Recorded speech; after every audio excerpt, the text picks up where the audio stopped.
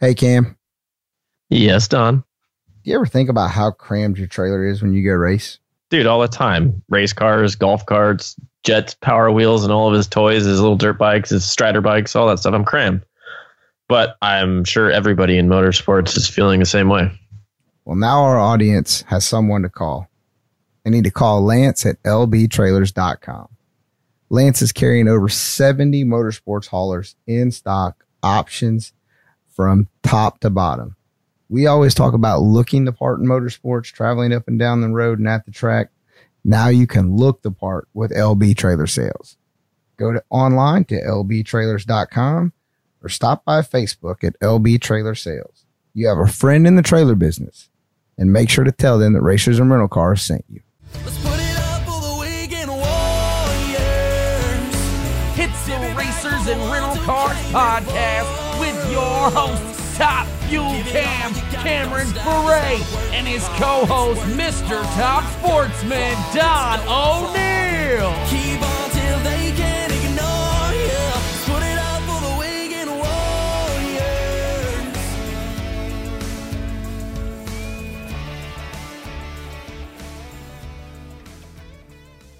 Thank you for downloading today's episode of the Racers and Rental Cars podcast, brought to you in part by MotionRaceworks.com. Stop by Motion Raceworks for all your high-performance needs. If you need to go fast, visit MotionRaceworks.com today. What's up, West Coast Cam? A lot today, man. Jet has had me running crazy today. I'm exhausted, and it's only 5 o'clock here. So, yeah. Being dad life was in full force today. He is, yeah, living the dream. But it's good. I love every second of it. I can't complain. I'm just saying that today was a lot.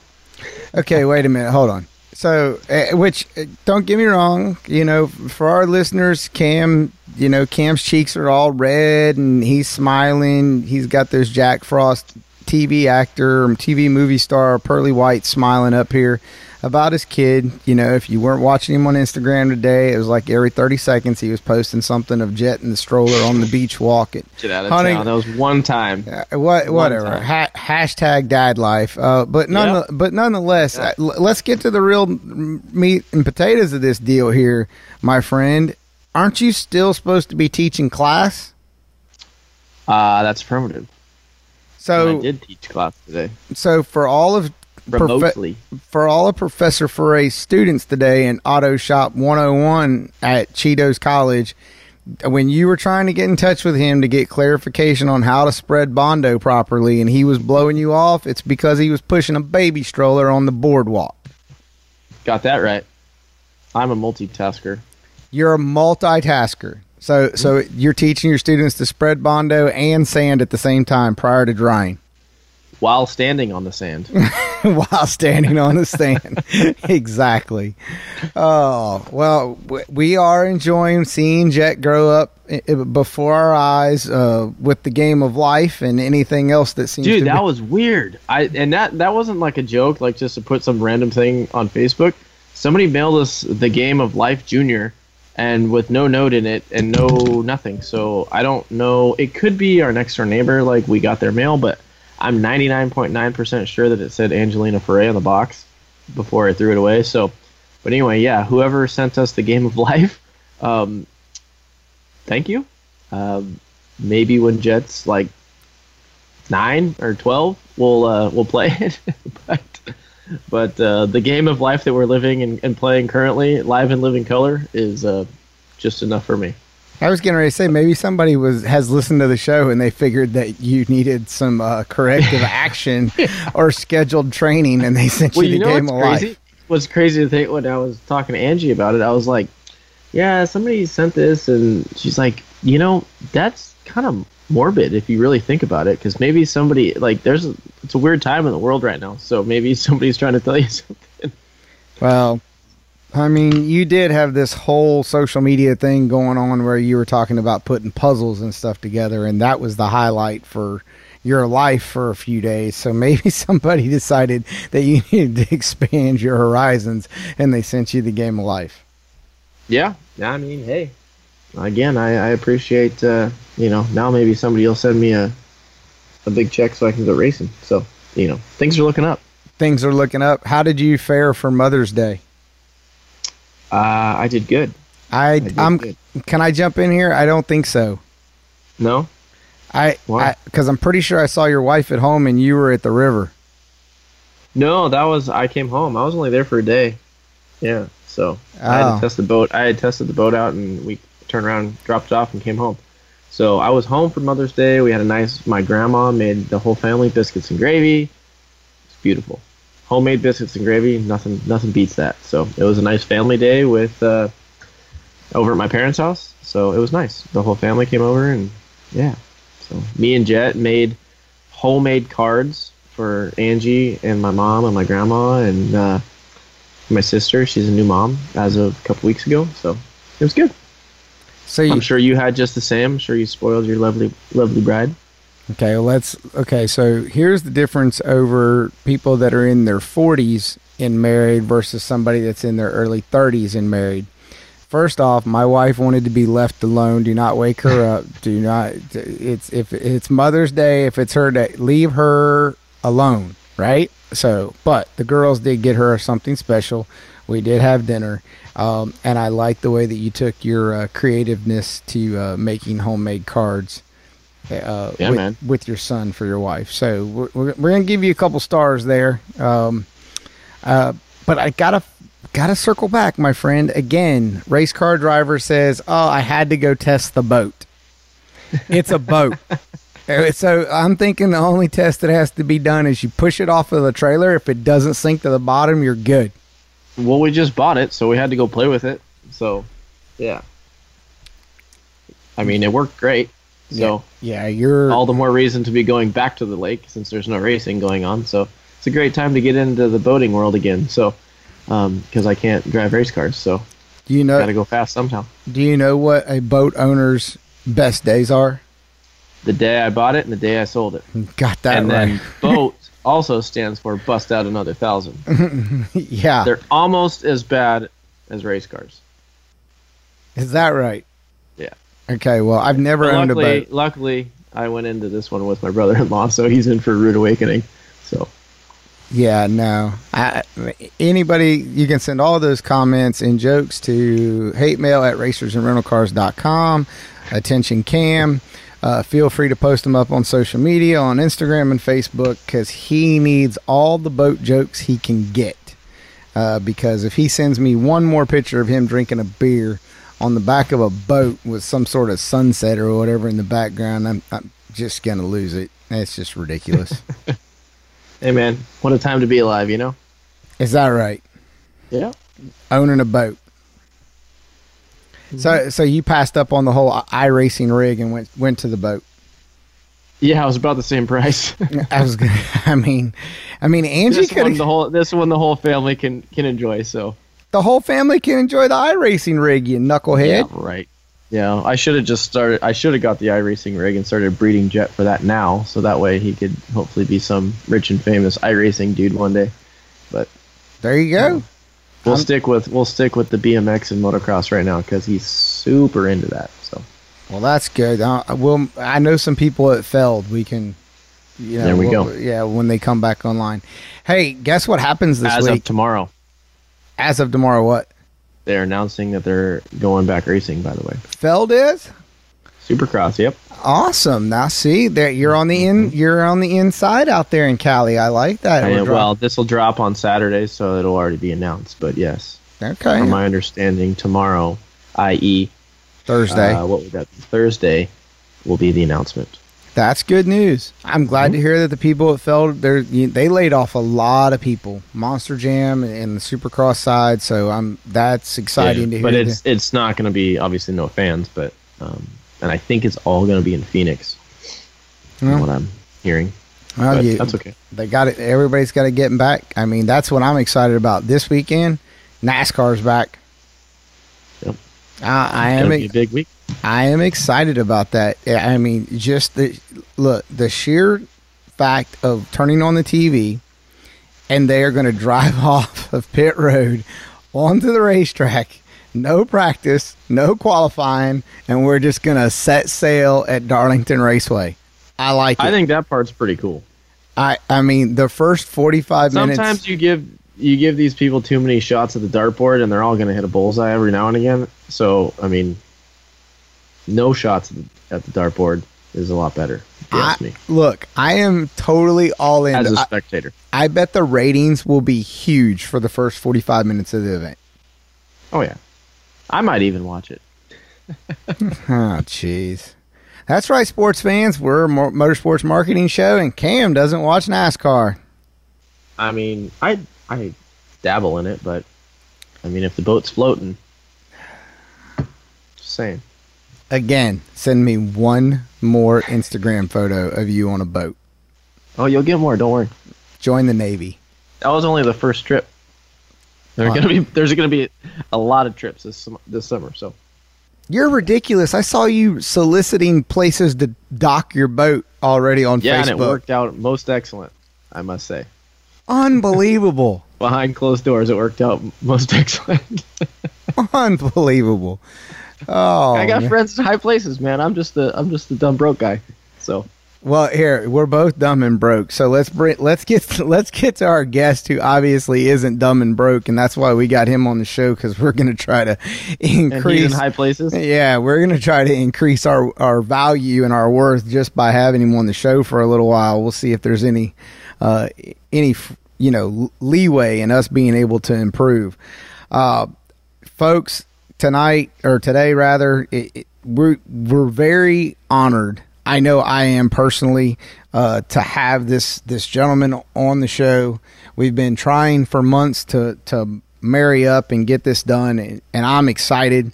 He is one of the individuals that has done it from the parking lot to the tower, to the driver's seat, to the boardroom, and anywhere in between that you want to pick a spot of a career in motorsports.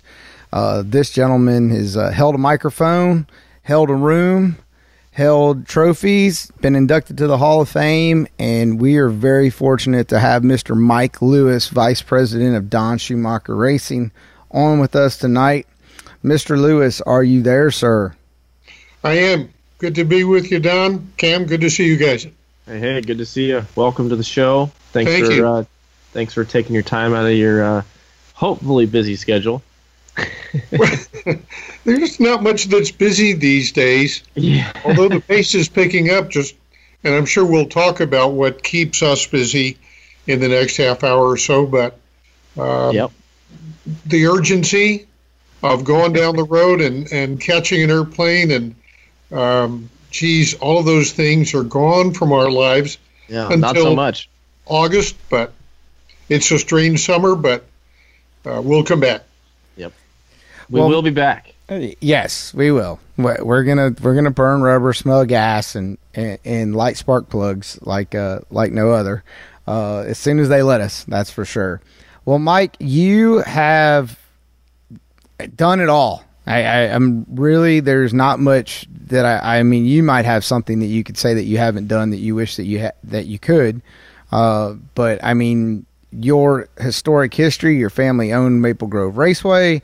You've been an announcer with some of the most historic voices in drag racing, and you've driven some outstanding prepared race cars for nostalgia side through the A Fuel side, and in the last 10 years you get the distinction of being the vice president of one of the most successful motorsports organizations in drag racing, and that's Don Schumacher Racing. So what did I miss for our audience? Well, you started out when I was on the parking lot, and I kind of feel like we're all in the parking lot.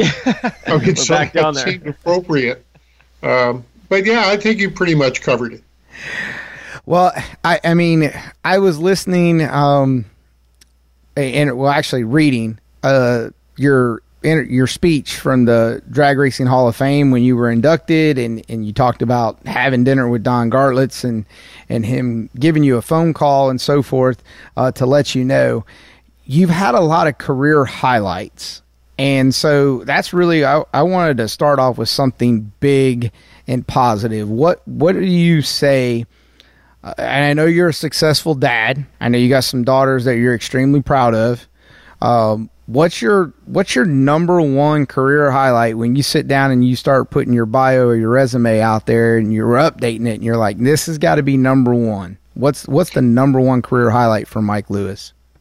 That's a driver winning Bakersfield at the California Hot Rod Reunion.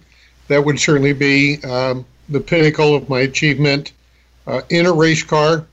That's awesome. As an announcer, I've really enjoyed announcing NHRA, but there was a moment in one of the two Indy 500s where I worked pit road where I spent a minute or two during a red flag rain delay with Chip Ganassi, literally walking out onto the racetrack to where Tony Stewart, one of his drivers in 2001, was stopped, got out of the car and was shaking off a cramp.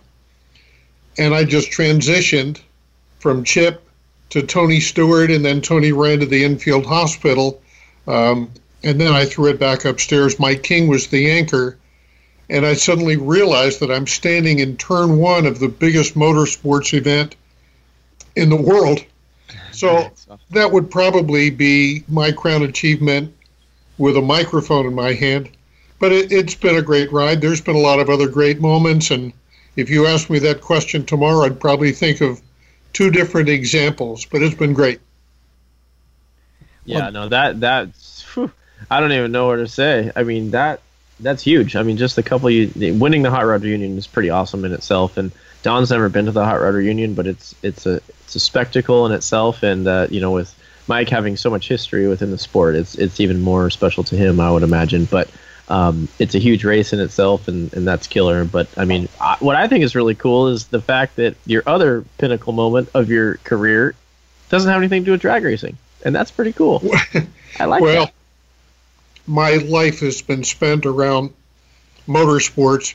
My first experiences were with dirt tracks in Pennsylvania, mostly as a fan. I built an engine or two that went into stock cars, which helped me finance my first Top Fuel dragster. So I like all forms of motorsports, which is the reason that I took the transfer, that's now 25 years ago, from NHRA in California to Indianapolis Raceway Park. And in Indy, we get to do all of it. I've got neighbors that have raced Silver Crown cars, Indy cars. You can go to any restaurant here and you can talk drag racing, Indy 500, sports car racing. So I think that was what brought me to Indy. Certainly wasn't the winters. That's awesome. I always said I was going to end up in Indy because, I mean, not only do I love the parts that you're talking about, how you can talk drag racing or talk shop at pretty much any restaurant or whatever, but I actually really like Indy as a city and a town. And I tell Angie all the time, heck, let's move to Indy. And she's like, okay, she's all about it. But well, we just gotta make sure that you talk to her in the summer. Yeah. That's right. Yeah, well, she's used to negative 40 in Canada. Yeah. 6 months later, I wasn't so sure. Yeah. Well, Mike, the culture fits. Yeah, Mike, you came from California now. I want to make sure I get this right. You were vice president of operations with NHRA. Is that correct? Vice president of field operations. Okay, field operations. Yes. Now, I remember, and I'm going to date myself some here, with the Army program, with that you were the unsung hero of the creator of the Youth and Education Services program. Am I getting that one right? Well, that might be a little exaggeration. I was I kind of inherited a committee of educators in Southern California that really wanted us at NHRA to create a program that would encourage young people to find a career in motorsports, specifically with NHRA, but even on a broader scale, to learn to use their hands and their minds. And if they weren't interested in a 4-year degree, a 2-year degree would get them started in a good, solid career, welding, doing auto repairs, or you name it. It was called School to Work, and it was an initiative that was started at the state level. In the LA County level, a friend of mine named Richard Nicholson, whose uncle Don Nicholson was a world champion, was very much involved and is to this day. And a group of educators who became really, really close friends. We got our heads together and created a career opportunities fair. It was my job to kind of put it on paper and build the plan. And I had just done that in my last year at Maple Grove, countywide in the Reading, Pennsylvania area. So we took that playbook and adapted it to Southern California and motorsports. And our speakers that first year, we tried to do what a school does in a day. And Cam, you're familiar with this, where kids go from classroom to classroom to classroom. We had a couple of hundred students in one grandstand. Then they would migrate an hour later to another grandstand, then a third grandstand. And there were speakers from, Don Prudhomme was a speaker. Kenny Bernstein was a speaker.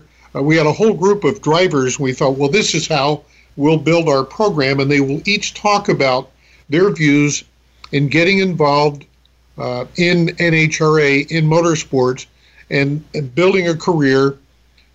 And so that's where the career fair started. It morphed into something much different as time went on and became the YES program. We hired Ken Pyle, who had his doctorate in education, and he really understood how to build a curriculum. And so that program, as you both know, has been ongoing, remains very successful. And that was 1989 in the fall that we did the first event in Pomona. And I'm very proud to have been a part of that. But like I say, I certainly wasn't, it's not like something I did myself. We had a really good, solid group of people that just like other events that I've been involved in, you create a script, you create an outline, and you let people kind of fill in the blanks.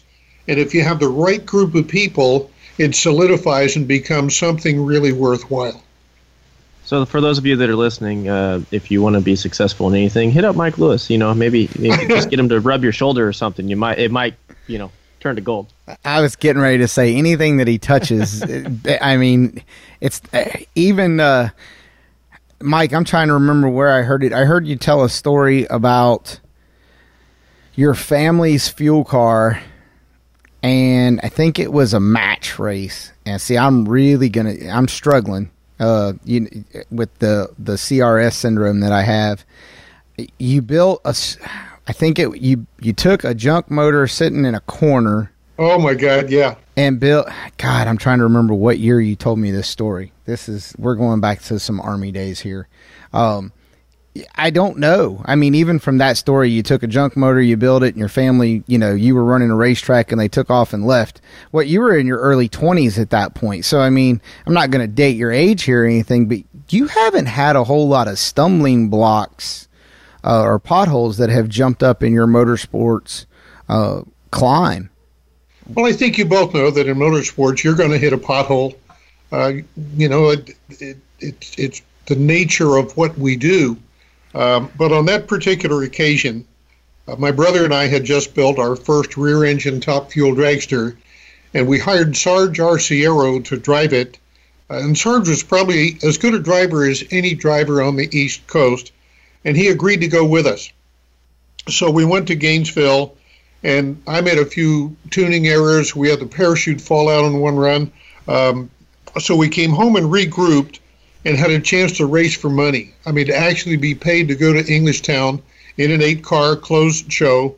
And it was in early April of that year, I think 1972. And so to make sure that we were ready, we took the car, my brother and I took the car to Maple Grove, and he pushed me, and we fired it, and everything seemed perfect. And pretty soon he came driving past me and gave me the fingers across the neck, shut it off sign. And he had a little look of panic on his face, and I couldn't see, but we didn't have oil pressure. So we went back to the shop and changed oil pumps, changed oil pans, changed everything. And about 2 a.m. or so, we had no idea there's 4 bolts that hold a cam plate in the front of the block that I left out. So the simplest thing, but we couldn't find it. So we looked at this pile of scrap, and it was a 20 under crank with it, a set of bearings and rods, and we started from scratch and built a short block and put it in the car and put the heads on it and adjusted everything, and off they went to Englishtown, New Jersey, and won the race. Blew it up in the lights in the final, but that was fine. I was just excited when I found out that it started. But yeah, those are the kind of experiences that we have all looked back on in our own racing careers. Most people have never had to deal with that kind of drama, those kind of deadlines, and the passion that pushes you through all of those things.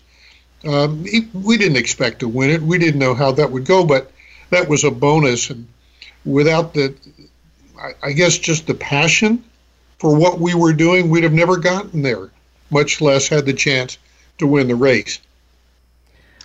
Well, and so now that you told that, that's a really good segue. I appreciate that, Mike. You act like you've done this before.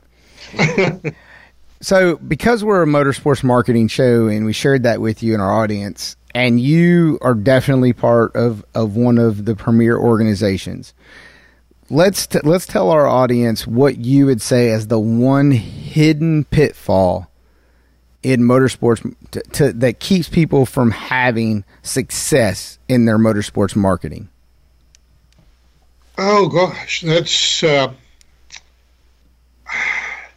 I guess just not being able to understand the value proposition that we need to provide our sponsors. We can look at it from our standpoint. I mean, we can make the cars look great, great branding and great personalities and all those things. But if we don't understand how to deliver those ingredients to the market, we're not going to deliver the value that our sponsors will demand. 20 years ago, 30 years ago, value wasn't measured by the metrics that we deal with today, but the metrics today are a formula that somebody in a corporate environment can hire, if they don't have a department internally, to measure the value of a sports sponsorship. So we have to be aware of that. We've got to be a step ahead of the curve. And we're competing for the sports marketing dollar with every kind of sports endeavor you could imagine, not just cars and boats and airplanes, but track and field, soccer, and all of the stick and ball American sports that we see. The companies that invest in DSR have plenty of alternative opportunities. So to take it a step further, within the last 5 years, 10 years especially, social media has become the platform that right now, today, with no drag racing taking place, that's really our only opportunity to deliver value. We can't deliver value in our hospitality to people in midways or people watching on TV. Right now, those things don't exist. So we had to be creative with social media to keep our drivers at the forefront, representing the brands, and their brand ambassadors is what they are. So we meet on a daily basis, and we'll be rolling out some pretty extensive social media plans in the next couple of days and weeks and months, just to remain engaged. We owe it to our partners, and we would feel the same way even if we were out there racing. Social media, you both heard of Joyce Julius, and now Nielsen is provides the yardstick that measures television value. Our goal is to exceed those values with internal social media, and all of our drivers understand that. Allie McCormick handles our public relations, and she's outstanding Ashley Keller handles our social media, including all the videos and everything. If you see Schumacher Racing on any platform, it's created by Ashley. And that's now, I mean, she can at the end of every day give you metrics year to date compared to the previous years. And that gives us directions. It tells us in terms of numbers how we're doing compared to a year ago and 2 years ago and 3 years ago. We can measure the delivery by each of the drivers. And some of the drivers, I mean, it comes maybe a little bit more naturally to some than others, but they all understand that that's almost as big a part of role. And right now it's a much bigger role on behalf of DSR and our sponsors than driving the race car. They don't get to do that right now, but we have to remain relevant. And some of it, I mean, we've experimented with bad jokes and just off-the-wall things. I mean, you've seen the insurance commercials, and they don't really sell insurance. They get your attention and present a logo and so forth. So we've done some of those things, but we also try to take the hardcore fans inside and give them a look at who we are, what we do, who represents DSR, how we build a short block, and why a 5-disc clutch maybe works for Ron Tobler and a 6-disc for Dickie Venables.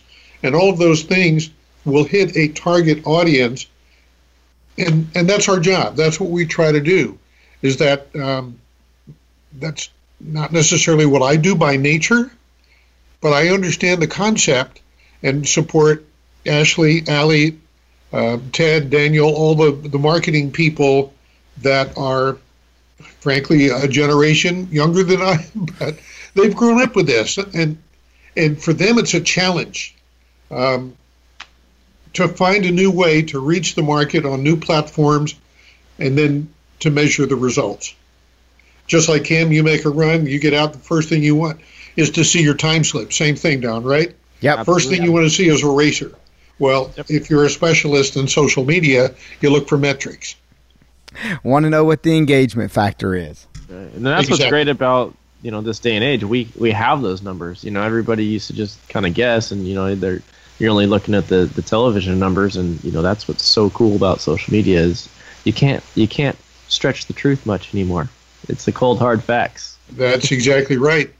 Yeah, I mean, in the old days, a CEO that maybe would happen to like a particular sport would maybe take a company in that direction and utilize it to full advantage with hospitality and athlete engagement and so forth. And today, a CEO may still want to do that, but a CEO is smart enough to look at metrics. What's the delivery? What's the performance of the organization, the sport, and even down to the particular driver? So I guess the good news is we know that.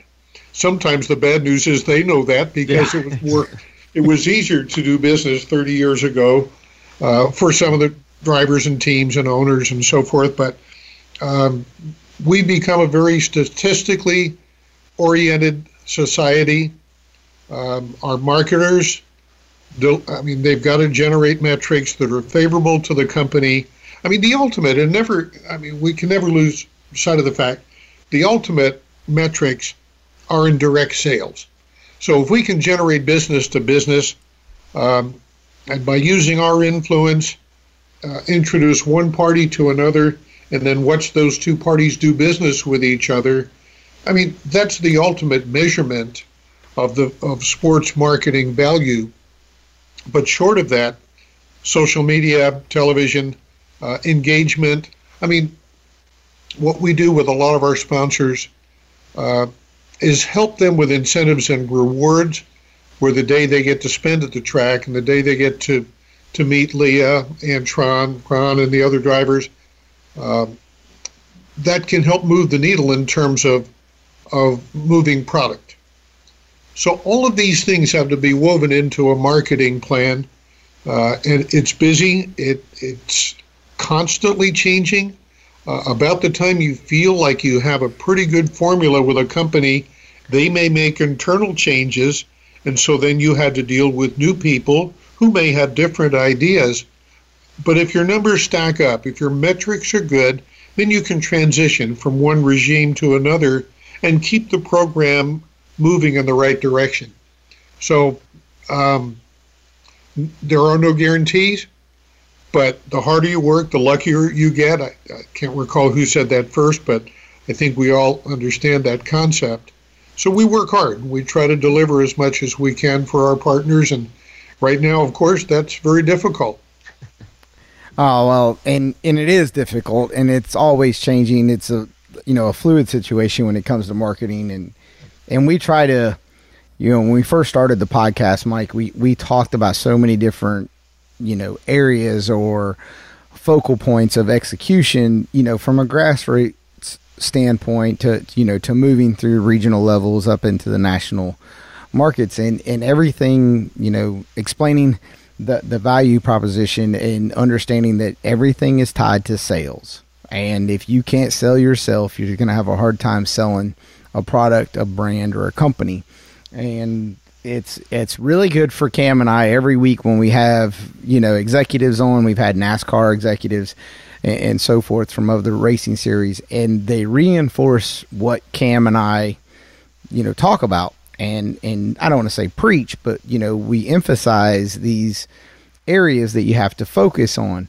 And to hear you say it, knowing that you have a lot of blue chip companies that are over there, underneath the umbrella at DSR, you have B2B sponsorship, marketing partner programs, whether, it was through the Army when you had it with Matco Tools, with Napa, you have all these different companies that you've executed these philosophies, and it's proven. So it's nice to hear that reinforcement for our audience and for Cam and I to hear that.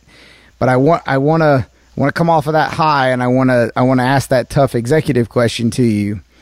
What did it feel like? What did you feel like the day you found out that the U.S. Army was not coming back to DSR after a long relationship through the back half of my military career? What did that day feel like for Mike Lewis? It was crushing. It was like somebody took the wind out of our sails, and to be honest with you, our numbers measured by the Army, the strategic numbers were not just contracts, but they would measure our performance based on qualified leads, and all those students were leads, most of them qualified.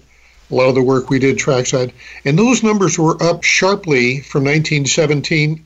I'm sorry, I'm thinking of something different. From 2017 to 2018. I'm not that old.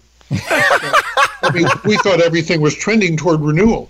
And yes, there were some new people in the Pentagon that were looking at where and how to invest the Army recruiting dollars. We were kind of the belief that it would be just another renewal year. And so people understand this, the Army contract, we might have been able to talk in terms of, the terms of things 2, 3, 4 years down the road, but it still took a letter every single year when that program was accepted as part of the national defense budget. And I mean, we were a tiny little line in the DoD budget, but still, every August we would receive a letter to renew and plan for another year. Obviously, by August, we had been discussing graphics and lots of other things in advance of August. We never took those letters for granted, but we were prepared to go forward. We were prepared to go forward into 2019, and then we found out in July of 18 that that wasn't going to happen. So the first thing we felt was the shock, the disappointment that something that was a very strategic part of DSR, and all of us who were involved in it, we felt really closely involved with that program, and it was going to come to an end. So we had to prepare ourselves for that. From a business standpoint, it meant it was now the third quarter of 2018, and it was late in the game to find something to replace the Army and keep Tony Schumacher on the racetrack. But Don reminded us the same day. He said, look, we're all disappointed. Don't take it personally. And look back on all the people you've met, the experiences that you've shared. And Don, you're part of that. I mean, we met soldiers all over the country. We met officers. We heard soldiers tell their stories. And we were able, in our own way, in our tent, to see them tell their stories and share that with future soldiers and with Napa guests and other people not even directly affiliated with the Army. So we have so many things to be grateful for, and so many of my personal friends have come from the Army program. I'll be forever grateful to have had that opportunity. We thought maybe at some point they would rethink it, but I mean, I guess it's like somebody being traded from the Yankees or the Dodgers. If that's where you really want to play ball, you'd hope that they would give it a second thought. But obviously, the Army had made their decision, took their dollars into a different type of sports marketing. We had to accept that. And at this point, I've got pictures in my office here of some of the soldiers that I've worked with, and they mean more to me than just about anything. And then I didn't realize during most of those years, my own father was a corporal in World War II serving in the Philippines, and I knew that.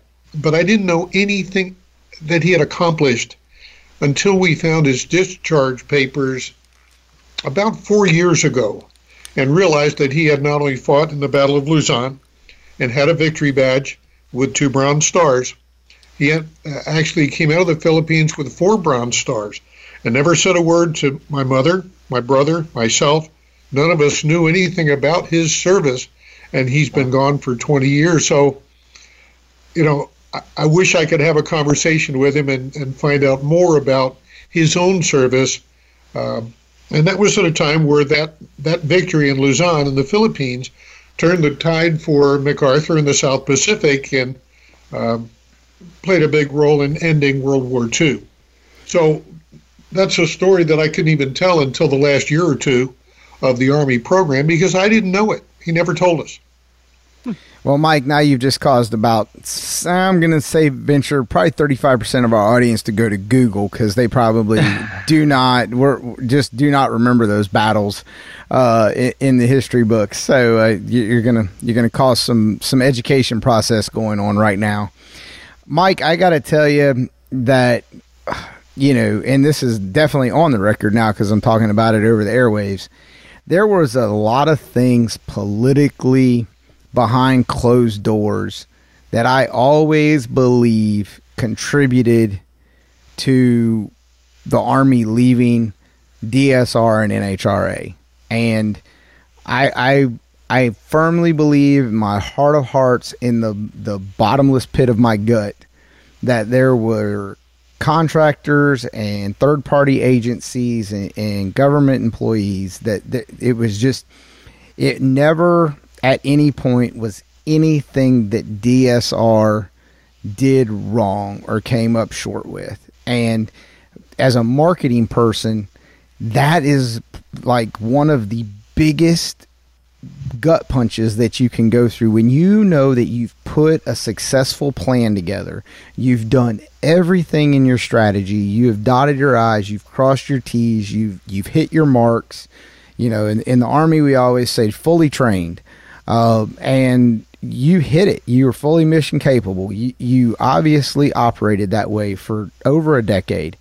And to watch it go for things that were beyond your control, that's just one of those things as an executive that is the worst pill to try to swallow. Yeah, I can't argue with anything you've said. I mean, I'm not aware of any of the politics, and that hadn't really crossed my mind. It was just simply the lead generation numbers were so good in the last year of the program that we were confident that it would continue because it was still successful. Tony was doing a great job.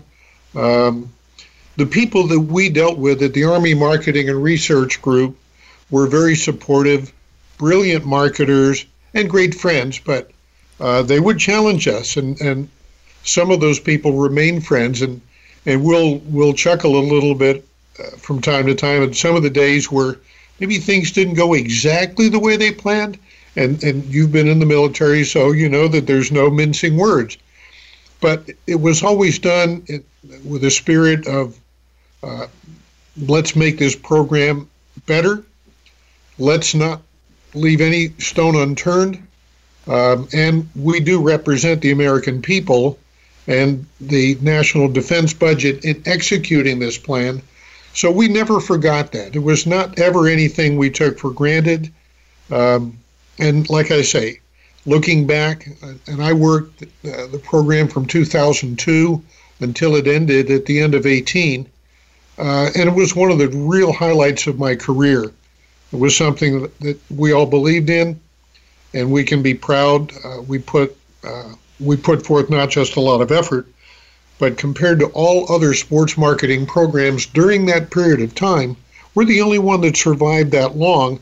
And to still have numbers up 8% in the last year of the program, we're proud of that.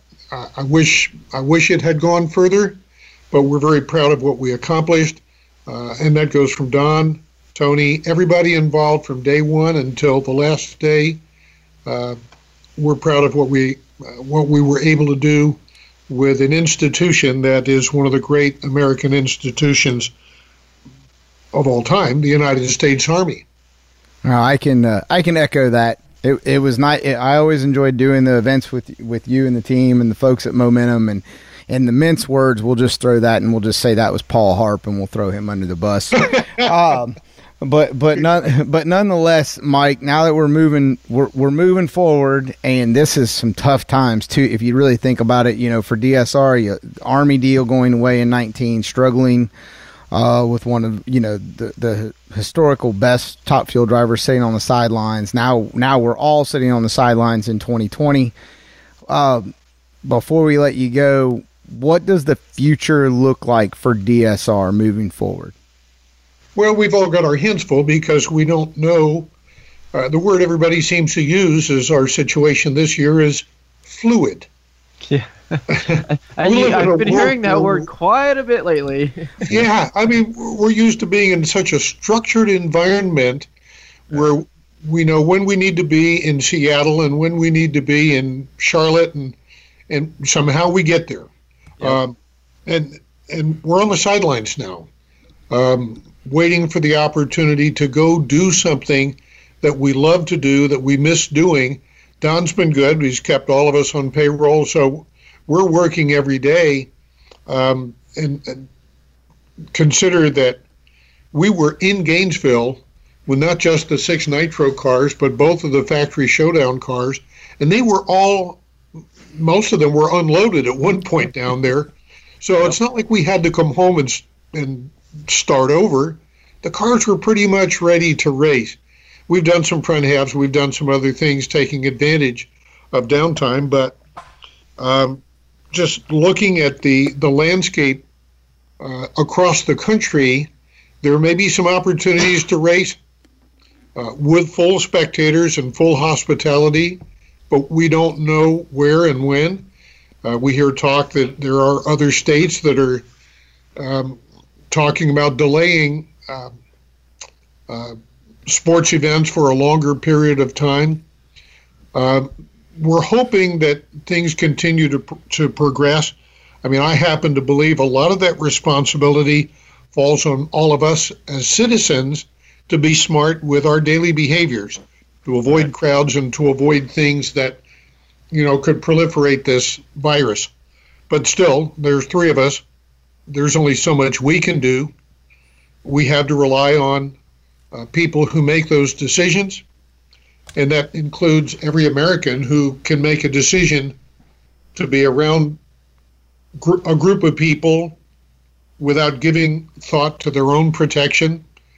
I think we've all seen some things that make us cringe, but I've also seen the vast majority of people that understand their responsibility. I mean, we go to work every day and they check our temperature. We put a mask on, and that's become part of our routine, and we don't even think about it anymore. So it looks odd when we go to a grocery store and you walk up and down an aisle with people that aren't taking those precautions. Yeah. But I don't know, think the more precautions we take, the sooner we get out of it. Yeah, I think Botox is going to start skyrocketing because everybody smiles with their eyes now. That was the thing. I was talking to Angie about that. Yeah. Everybody smiles with their eyes. So we'll have Botox as a major sponsor in the NHRA soon. Hey, if I could do it, if I could get it, I'd do it. Well, I don't know. I don't know. Babyface would be a perfect spokesperson for that. Thing. Like that. Well, I was actually thinking that you were going to try to throw your wife under the bus and give her Botox. And I was thinking, man, shoot, she'd get a full-time top field gig before I did. She's way prettier than I am. Mike, real quick, I got one more question on that for you. As an executive, what would be one resource that you would throw out to our listeners in the audience for them to go to? What would be one resource that you've just, it's like your 7-iron on your golf bag. You hit it really good. You always pull it out. It's your warm wubby. What would you say is your one marketing resource that you would throw to our audience? Well, that's a tough question. I mean, we're all in a different place with what we do, with what I do at DSR. Man, that's a tough question. I'm stumbling in the answer. The bottom line is to get to know social media, to learn how to make it work in your favor. Whatever programming it takes, whether it's community college, whether it's a full curriculum at a university, understand social media, understand how to communicate with people, understand how to inspire people, understand what moves the needle. And for example, you can post all you want on whatever platform. Words only go so far. Pictures go a little further. Videos, a short, sweet, targeted video will generate a lot of engagement, a lot of shares. Obviously, the objective on any of these things is to encourage them to go viral. Like I say, that's not my world per se, but I've learned by watching what our people do and listening to what they do and understanding the results of what they've done this week versus same time a year ago or 3 years ago. Be current. Understand how to reach a marketplace. And social media today can be targeted to people of my interests, people much younger, people with any type of interest. You can now target, just like you could for years with radio or television advertising. You can do the same thing with social media. Learn how to make the media, and social media in particular, work for you and deliver your message effectively.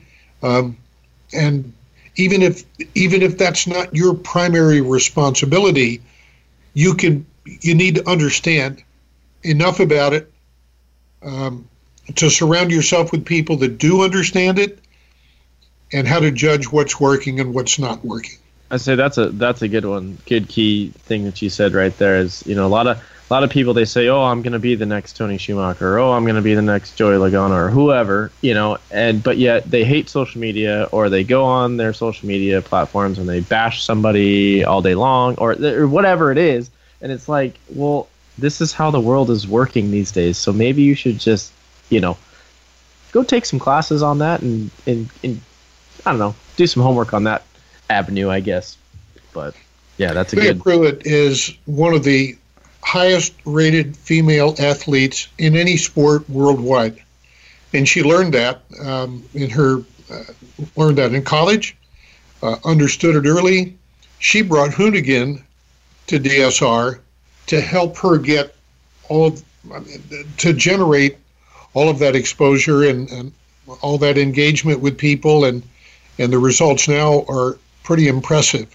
So that's a major factor for her in moving the needle on her career, and she understands that. So does Ron, so does Antron, They're all good at it. But she was, of our group, she was the one who really made the commitment early on in her career at college and brought that with her so that she could do what she really likes to do, and that's drive race cars. Well, Cam definitely understands the social media aspect because he did the targeting process, and that's how he got his wife. So that's how. So he, job, by the way. Yeah, right. I'm just saying bad. That stuff works. I'm just saying he had the whole targeted demographics. He had the interests. He had all the buzzwords. He had all the characteristic traits. Trust me, Mike. He had it pinpointed down. Angie just has no idea that she got sucked in by it. Yeah. If you haven't noticed, Don likes to bust my chops on this show quite a bit. I've noticed that. And you're 3,000 miles away, bud. Well, Mike, we appreciate you coming on, and all of our guests have to answer 2 parting questions as you go out the door. The first one is you get to send 1 Christmas card to anybody in motorsports, alive or dead. Who are you sending it to? Antron Brown. Whoa, that's the first one for Antron on Racers and Rental Cars. Okay. We're going to have to add AB's name to the list of people we'll have to get on the show now. Yep. Okay. Oh. All right. Well, now our second one. We'll see how quickly you fired that one right off for a Christmas card. That was a pretty quick answer. I'm going to go out on a limb and say you're probably not going to answer as quick on this next question. Mike, you get to send 1 WTF card to anybody in motorsports. Who are you sending it to? Told you wouldn't answer quick. Probably Kyle Larson. Whoa! There we go. That's actually the second time Kyle's been mentioned. First time was good. Yeah. Second time, he got a Christmas card earlier on in our history here, but that's the first time he's gotten the WTF card. Yeah. So that was actually going to be one of the closing conversations that Cam and I had. Kyle was back last week racing in the World of Outlaws. He went through sensitivity training. He's got cleared. I understand as of today, as I was researching, and it was confirmed that NASCAR has not received a request from him for clearance approval to go back racing on the NASCAR side yet. So, that's terrible. I saw last week both of his houses in North Carolina are up for sale. I do believe his team is down the road from you there in Indy somewhere, his sprint car team. So I haven't heard anything out of the stable over there for that aspect. But that's a solid WTF card for sure.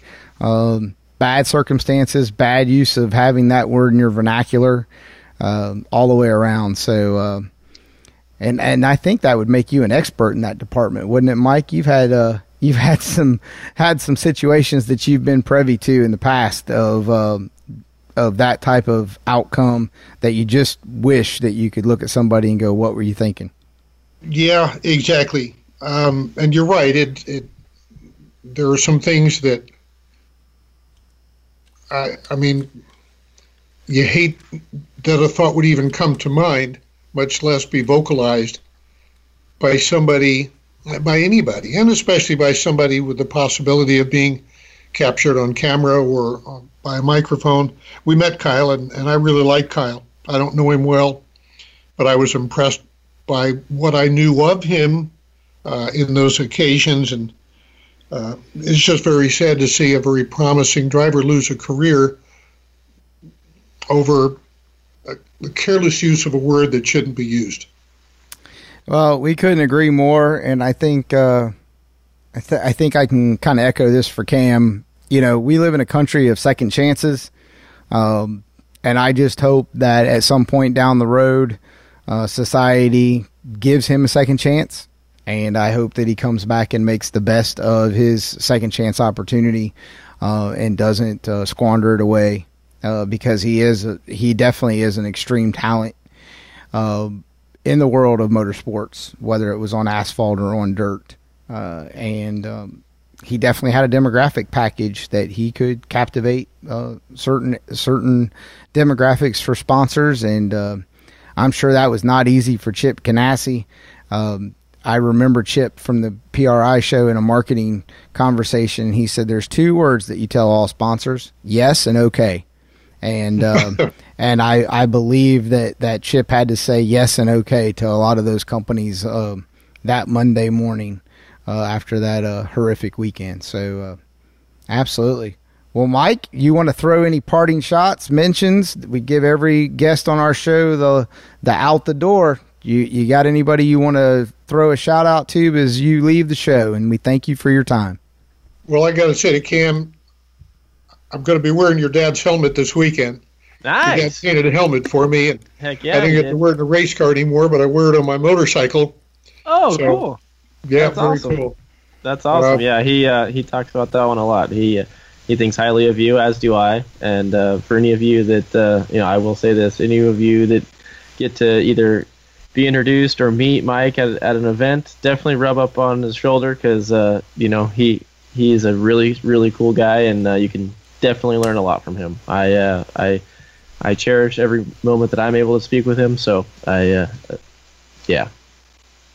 I have a look forward to seeing both of you back at the races. Hopefully Yes. sooner. Not sure where, when, but look forward to it. Thank you, guys. Thank you, Mike. We appreciate it. Cam, and I don't say it a whole lot. There's not a lot of people, and I've shared the room with some 4-star generals and Jack Welch. I mean, I have had the opportunity to be around a lot of people that are successful, and probably based on quantity.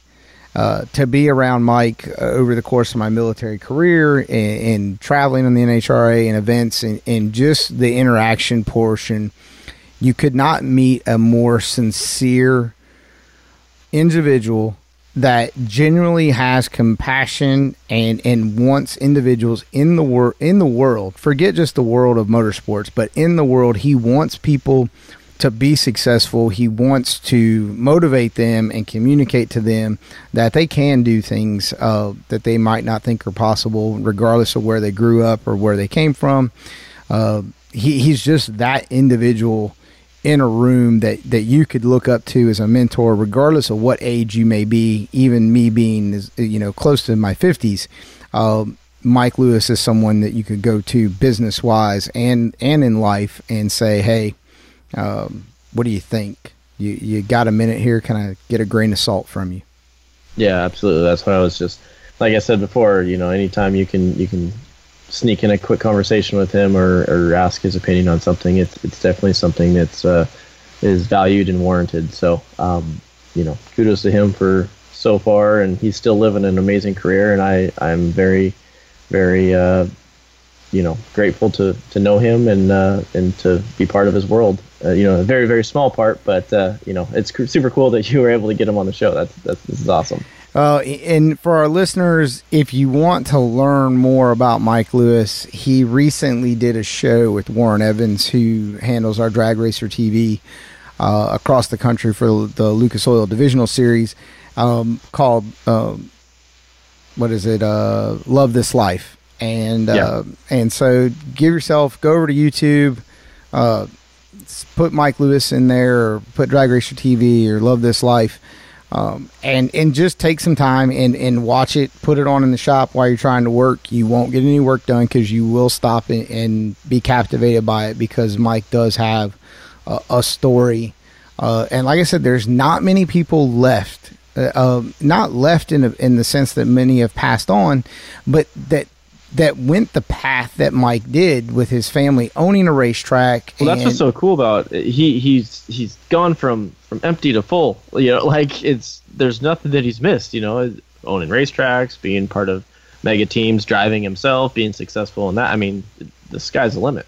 When you can, I mean, you're literally taking somebody that's been inside the building in Glendora and moved to Indy, back to running, field operations and running a racetrack at Indy, and then moving on to running let's see, we should have asked him, but I want to say the most they had at one time was 8 cars. Wasn't there 4 funny cars and 4 Top Fuel cars at one time? And I'm sure Pro Stock too. That's right. We had the motorcycle. That's right. Yep. And motorcycles. And Jeggy. So that's right. So you're talking about 12. You're talking about 12 race teams underneath one umbrella. I mean, you want to talk about a competition meeting of personalities. I mean, I'm sorry. I still think about, how that would go with Kyle Busch and Martin Truex Jr. in a boardroom on a competition meeting after a Sunday race. But I mean, that's just 2 people with 4 drivers. I mean, they got 12 at that, for those few years that they had them all underneath there. We might have to get Mike back, in a couple months. Well, especially here, we're still sitting around here twiddling our thumbs playing the game of life. We'll have to. I got a copy. We'll have to get Mike back on. I want to hear boardroom stories that probably need to be written in a book. But I mean, that's a lot of history and experience that we don't have, or I shouldn't say we don't have, but that most people don't have in today's motorsports world. So yeah, it was great to have him on. Like he said, I can't wait to see him back at the racetrack. He's never on a golf cart. If you ever see always him, walking, he's always walking. Always throw you a smile and a wave. That's it. Always. Yep. That's a fact. Always. Well, Cam, take us out of here. I'm looking forward to this weekend. There's going to be racing on TV, and if you're not out there watching, you're wrong. And if you want to get in a Zoom pool or something, send me a message. Let's put $10 in, draw some numbers. Let's see who hits the wall first. I mean, it's going to be awesome. I'm glad racing's going to be back. Calcutta. Dude, I'm serious. It's racing. I'm going to be looking for sponsor ratings, social media. I mean, it's going to be an awesome time just to hear and see some racing going on. And, very much so. So, Cam, take us out of here. I'll see you next week, and thank you to our audience. Yeah, no, that was a great show, and thanks everybody for listening as per usual. And be sure to get yourself one of those Racers and Rental Cars t-shirts, hats, hoodies, all that good stuff over at racersandrentalcars.com. And we also want to always thank Voice America for helping produce the show. We greatly appreciate what you guys do for us, and same to LB Trailer Sales, Lance over there at LB Trailers. If you guys need to get yourself a trailer, hit Lance up. And Motion Raceworks. Motion Raceworks manufactures some pretty awesome stuff. So anything in the street car, door car world, they kind of span on a lot of different things, and they got themselves a heck of a product line. And most, I'm pretty sure, if not all of it, is they pride themselves on made in the USA, designed and manufactured in the USA. So kudos to them. And with that being said, buy local. Buy yourself maybe a Racers and Rental Cars t-shirt, like I always say, so Don can pay his electric bill, because he looks like, by the looks of his Skype, he's got like 37 lights in his freaking garage, man. All I have is my garage door light. That's all I got. I usually leave the lights off. See ya. Later. Thank you for downloading today's episode of Racers and Rental Cars podcast, brought to you by MotionRaceworks.com. Stop by MotionRaceworks.com for all of your high performance needs. If you need to go fast, MotionRaceworks.com. Hey, Cam. Yes, Don. Do you ever think about how crammed your trailer is when you go race? Dude, all the time. Race cars, golf carts, jets, Power Wheels, and all of his toys, his little dirt bikes, his Strider bikes, all that stuff. I'm crammed. But I'm sure everybody in motorsports is feeling the same way. Well, now our audience has someone to call. They need to call Lance at lbtrailers.com. Lance is carrying over 70 motorsports haulers in stock, options from top to bottom. We always talk about looking the part in motorsports, traveling up and down the road and at the track. Now you can look the part with LB Trailer Sales. Go online to lbtrailers.com or stop by Facebook at LB Trailer Sales. You have a friend in the trailer business, and make sure to tell them that Racers and Rental Cars sent you. Thank you for listening to the Racers and Rental Cars podcast. Today's episode is brought to you in part by Motion Raceworks, Performance Data Systems, Streetway Marketing and Media, and Stupid Fast Racing, and racersandrentalcars.com.